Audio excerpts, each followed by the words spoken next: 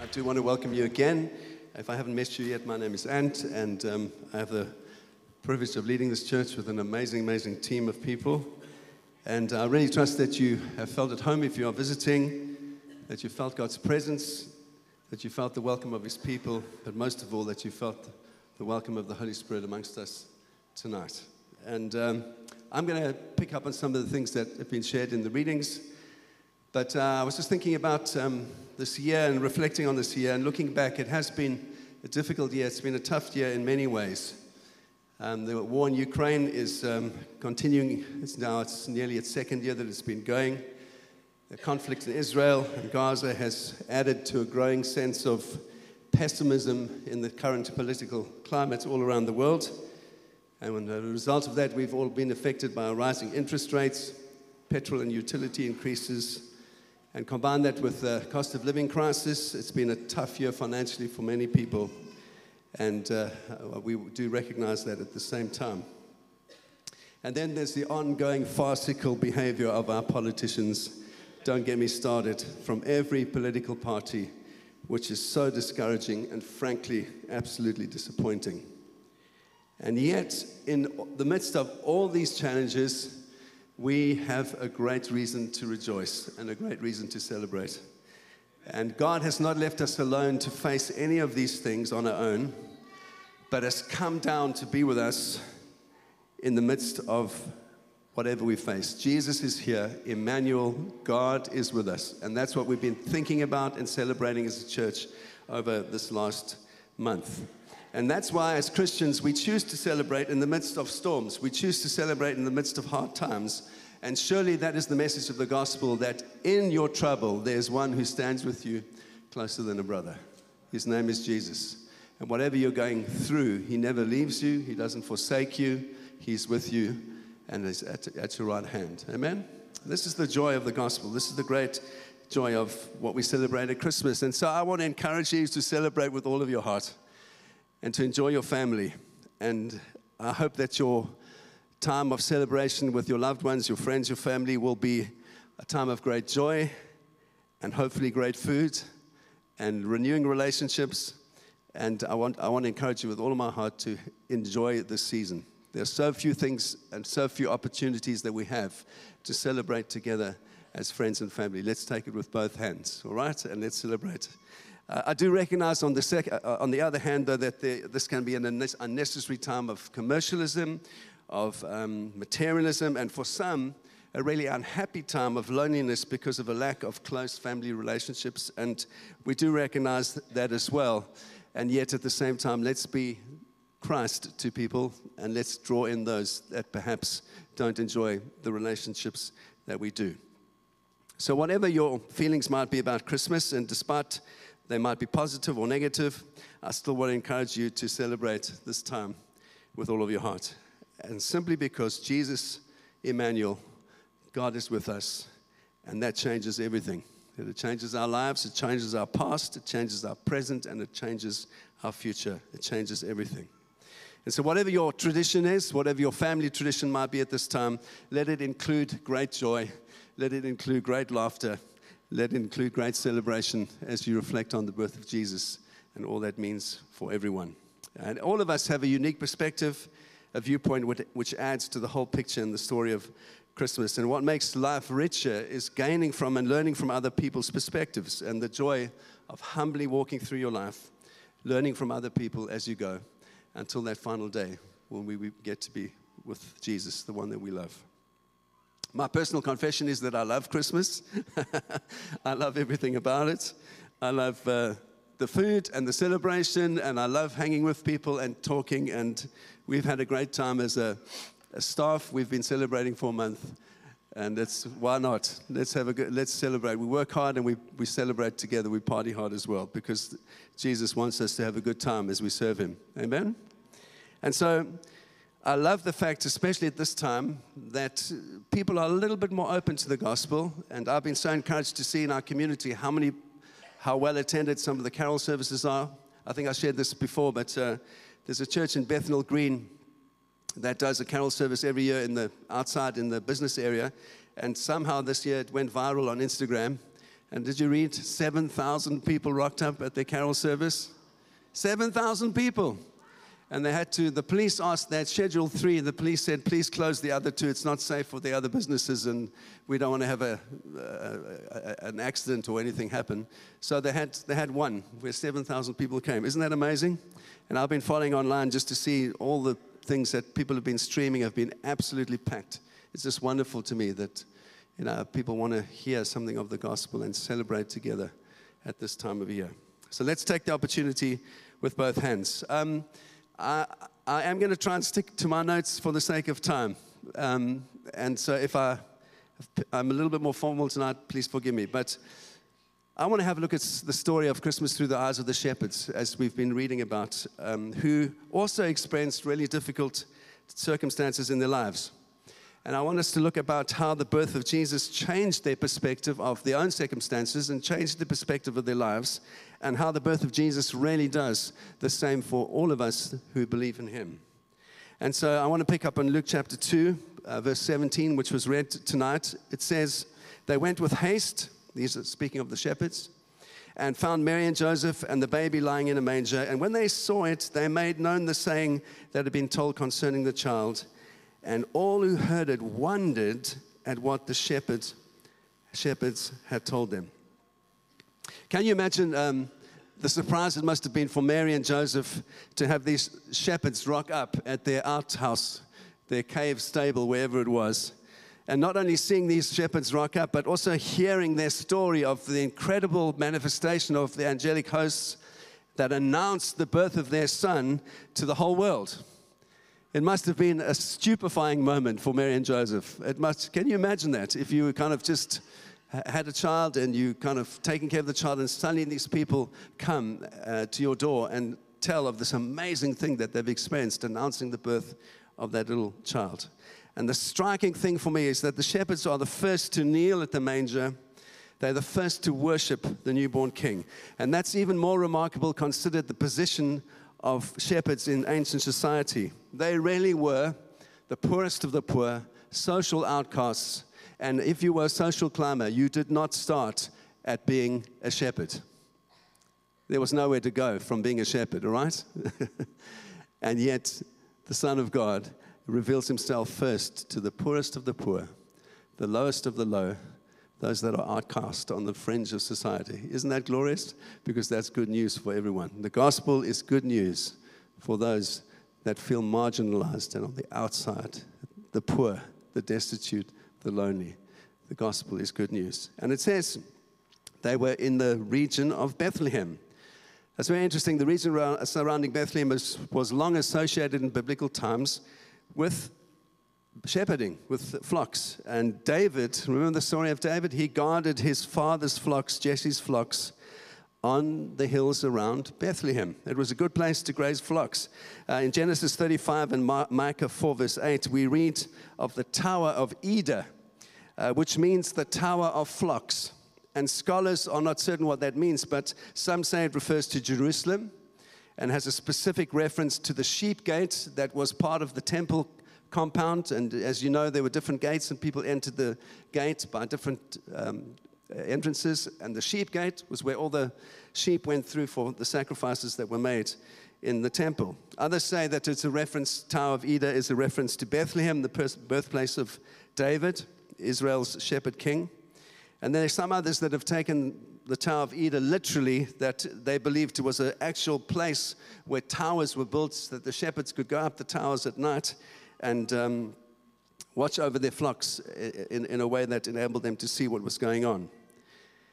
And what is stunning to me, though, is that outside, as the sheep were grazing on the hills outside Bethlehem, they weren't just ordinary sheep. The fields around Bethlehem were primarily used to grow sheep, to breed sheep for the temple, for the sacrificial system, as animals were used as sacrifices. Sheep were used as animals, the sacrificial animals in the temple. And people estimate that in the first century onwards, in terms of temple worship, 250,000 sheep were offered annually as sacrifices. It's a lot of sheep. And Passover, as you know, was an extraordinary time for Jewish people, and part of that was they needed sheep to be provided. And that's why these sheep were grazed outside Jerusalem. And it says that the shepherds were keeping watch over their flock.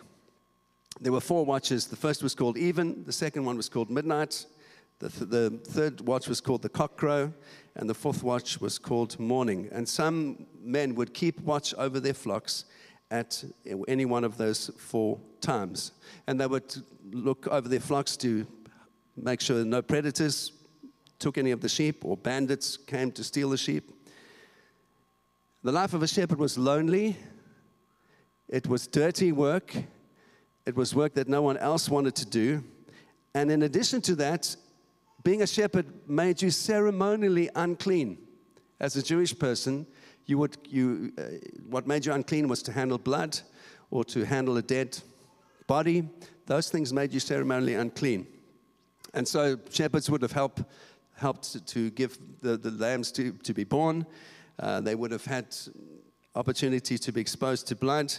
They would have had to dispose of dead animals, which all made them unclean. And so as a result of that, shepherds were spiritually outcast as well. And the great irony is, as they were providing sheep for a sacrificial system which depended on ritual cleansing, they themselves were alienated from that system, as they could never find cleansing for themselves because they were always looking after sheep. And there was this amazing catch-22 situation which can often come from highly legalistic systems of religion. And they were clearly victims. The shepherds, the poorest of the poor, the outcasts of society, were also spiritual outcasts. And yet they have this incredible moment of wonder. And I was just thinking of that as I was preparing this week. There are moments of wonder that are etched into all of our hearts and our minds forever. Perhaps you experienced a great piece of music for the first time, and it immediately filled you with a great sense of joy and wonder. And now, whenever you hear that piece of music, it transports you back to that moment in your life where you remember it for the first time. Anyone have an experience like that? When Helen and I first got married, we had a tiny little Fiat Uno. Do you remember the Unos? And this was a long time ago, people, so we still had CD players, all right? And I was so excited in my little Fiat Uno. I had a CD player that could take 5 CDs. And you could choose which one you would play. And when we got married, we were on our honeymoon, we went down, we were driving through this Karoo, which is like the straight road that goes on for hundreds of kilometers. And we had James Taylor in our car on repeat. Now, whenever I hear James Taylor, in my mind, I am back driving on my honeymoon. Isn't that wonderful? Music does that to you. Great moments of wonder do that to you, where you suddenly are transported back to a place that's incredibly meaningful. There's also great moments of sadness. I think I've told this story in our church before, but I'll never forget the moment that I received a message from my brother when I was in Sydney in Australia on a ministry trip.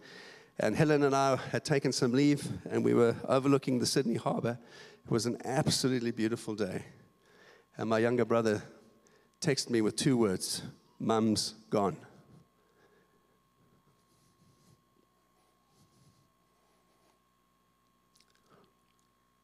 And whenever I look at the Sydney Bridge, I'm reminded of that moment. It's incredible how moments of great joy and sadness are forever etched into your mind, into your heart. And there are also moments that are just, we have a thrill of sheer pleasure from. For those of you that are golfers, I remember the day I got my first hole-in-one, like it was yesterday. I remember the day that I shot 79, first time I broke 80 on the golf course. I can remember exact time, location, where I was. Just absolute joy at achieving something that I'd wanted to do for a long time. Those are also wonderful memories.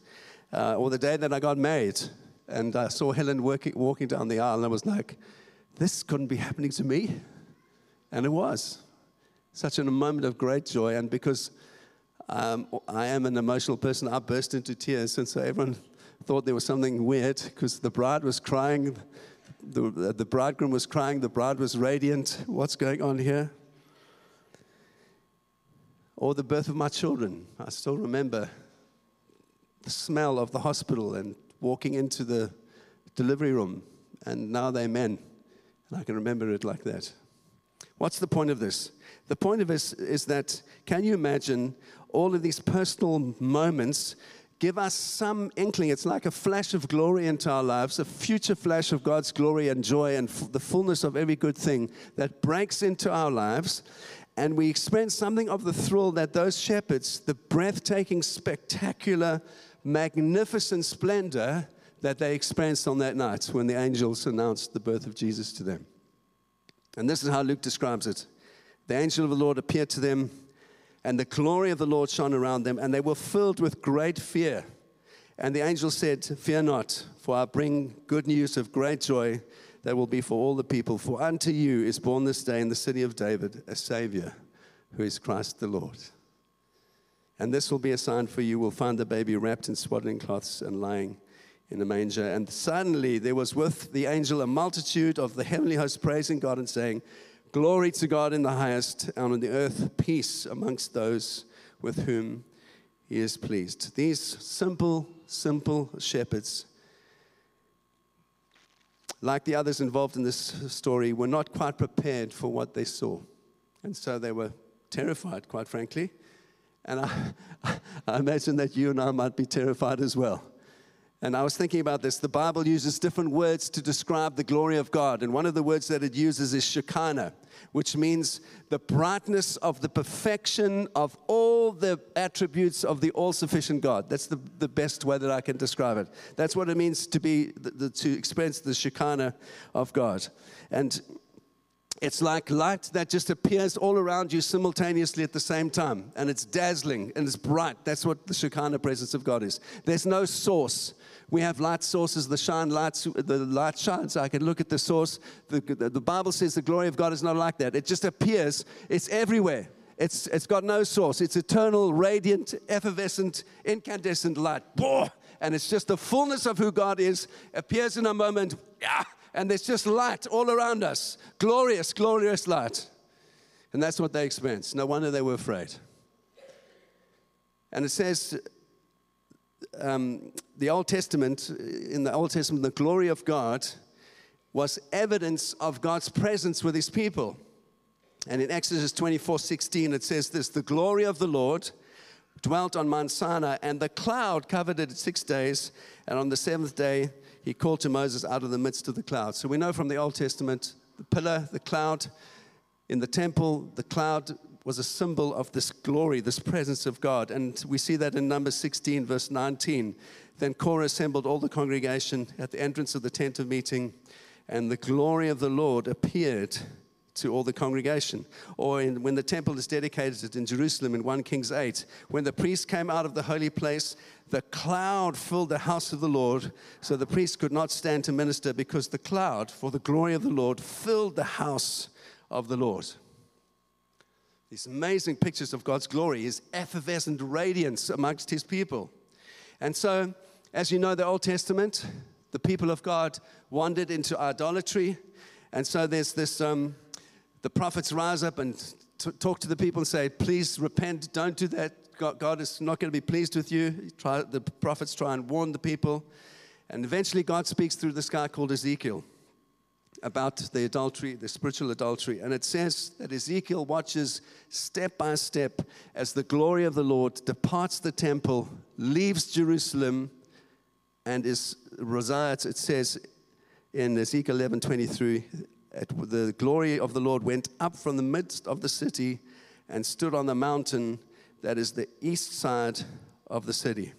And that's the last time the mention of the glory of God happens in the Old Testament. We never hear about the glory of God in a physical way ever again in the New Testament. It's only prophesied about in a future way, a longing for the glory of God to come.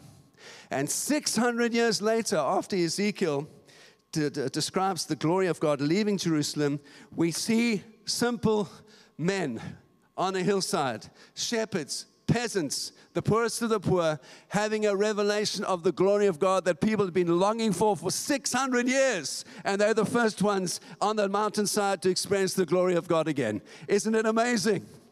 600 years later. And they are blinded by this beautiful, beautiful demonstration of the fullness of God. John 1:14, one of my favorite portions of the Bible. You know it well. And the Word became flesh and dwelt among us, and we have seen His glory, the glory of the one and only, full of grace, full of truth. Yes. And you see, it's the glory of God and an understanding, a revelation of the glory of God that evokes wonder and worship in these shepherds. And it does invoke some fear as well. But for the first time, they experienced this glory that had not been seen for 600 years. And here, the outcasts of the religious system who needed to look somewhere else for hope, that night find hope in the angel's message.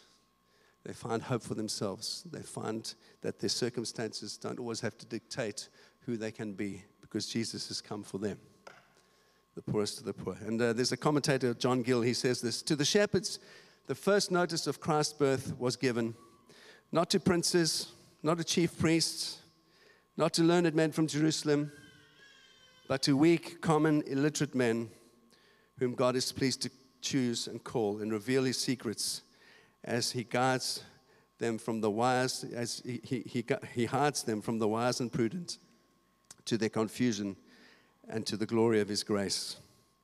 This was the precursor of what the kingdom of Christ would be, and by and to whom the gospel would be preached. We should all say amen, right? Because we all of us in this room are not particularly special. Yeah. Not any one of us. And this is what is even more amazing to me is that God describes Himself as the great shepherd. We read it tonight. He's the father. He's the protector of the flock. Can you imagine the wonder of the shepherds, these outcasts, isolated from people, from the temple, from the hope of their nation, discovering from the mouths of angels that they weren't forgotten. They weren't cast out, but He had chosen them to be the first to hear this message. And the child in Bethlehem would become the great shepherd who lays down his life for the sheep. John 10. The great shepherd who purchased His sheep by His blood of the eternal covenant. Hebrews 13. The great shepherd and guardian of my soul and your soul. 1 Peter 2:25.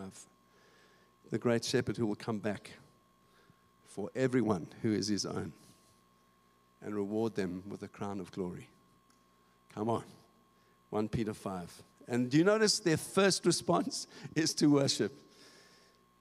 They didn't go off to the temple. They didn't go off to some great cathedral that hadn't yet been built, if it was. They didn't choose to go to the great St. Albans Cathedral to worship. They said, we just need to go and be where the baby is. They sought out the stable, and they worshiped with all of their hearts at the feet of the child. They didn't need any other thing to motivate them, to encourage them, to say how spectacular. No, it was spectacular enough to meet the newborn child. And they worshipped Him with all of their hearts. Luke 2:15. When the angels went away from them up into heaven, the shepherds said to one another, let us go to Bethlehem, to the stable, and see the thing that has happened, which the Lord has made known to us. I think our lives are characterized not so much by what happens to us, but how we respond to what happens to us. And that's both true in the good that happens to us and the difficult things that happen to us. How we respond speaks in a great measure that words cannot speak. And the first response to the shepherds is worship. And the second response is to tell others about what they had seen. Luke 2:17. And when they saw it, they made known the saying that had been told them concerning this child. And so they were first to hear, they were first to tell, they were bursting with wonder at what they'd seen and experienced, and they shared this whole story, the glory of the angels and the baby in the manger, with whoever would listen. And my encouragement to you this Christmas Eve is, what is your first response to the Christ child? Is it to wonder? Is it to worship? Is it to tell other people? I hope it is. That's our mandate, as those that love Jesus, tell everyone about what he's done for us. And then there's this last thing I want to land on. There's just this great, heartfelt, passionate celebration. Luke 2:20. And the shepherds returned, glorifying God and praising God for all they had heard and seen as had been told them. These simple people, having heard the good news, been convinced in their own hearts and minds, they went back to their everyday jobs, caring for the flocks, but in a different way. Something had changed. Their circumstances hadn't changed. Their hearts had changed. And they could worship in the midst of difficult things. They could worship because they had seen the Savior. I want to encourage you, my friends, whatever you're facing, whatever this year has held in store for you, in the midst of your difficult things, you can worship because there's a King who's revealed himself to you by his kindness and his grace, and he's transformed your life, and all he wants for you is to walk with him. In the good times, in the bad times. And so they were once outcasts, they're no more outcasts. They once were unfit for the temple, now they can stand with their heads held high. Where the prophets and priests had gone before them to celebrate the arrival of Messiah, they have seen Messiah with their own eyes, and they celebrate the birth of the Lamb. What could be more wonderful? What could be more appropriate?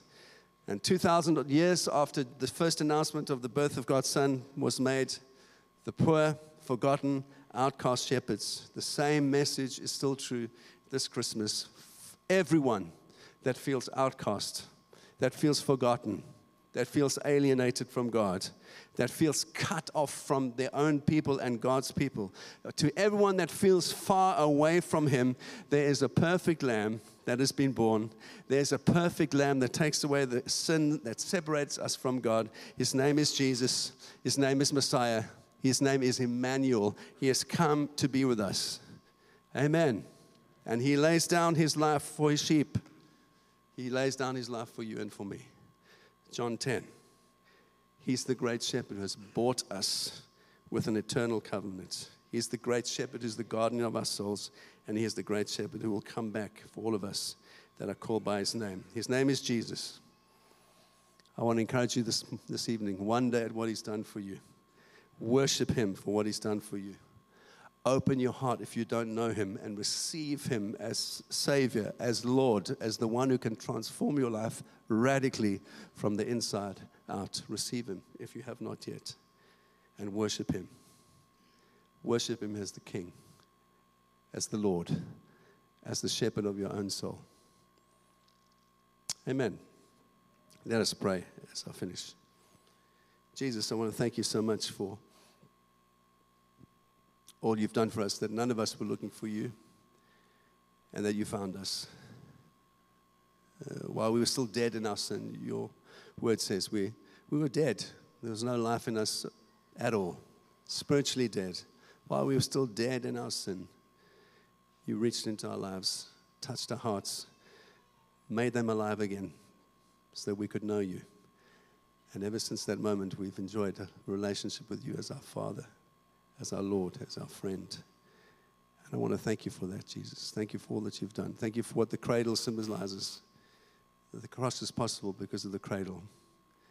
What we celebrate now makes Easter even more joyful as we celebrate your death and your resurrection. That the one points to the other. And I want to pray for anyone here tonight, Lord, that does not know you in this way. I want to pray, Lord, that they would receive you. And I want to just pray a very simple prayer. And if you would like to pray this prayer, please just in your heart repeat after me. Jesus, I thank you for who you are. I thank you for what you've done. I thank you that you came so that my sins might be forgiven. I ask you now to forgive me for those things that have wronged you and wronged other people. I pray that you'd come and you would live with me inside my life, in my heart, that I might live for you. I pray that you change me by the power of your Spirit. Make me more and more like yourself. In Jesus' name. Amen.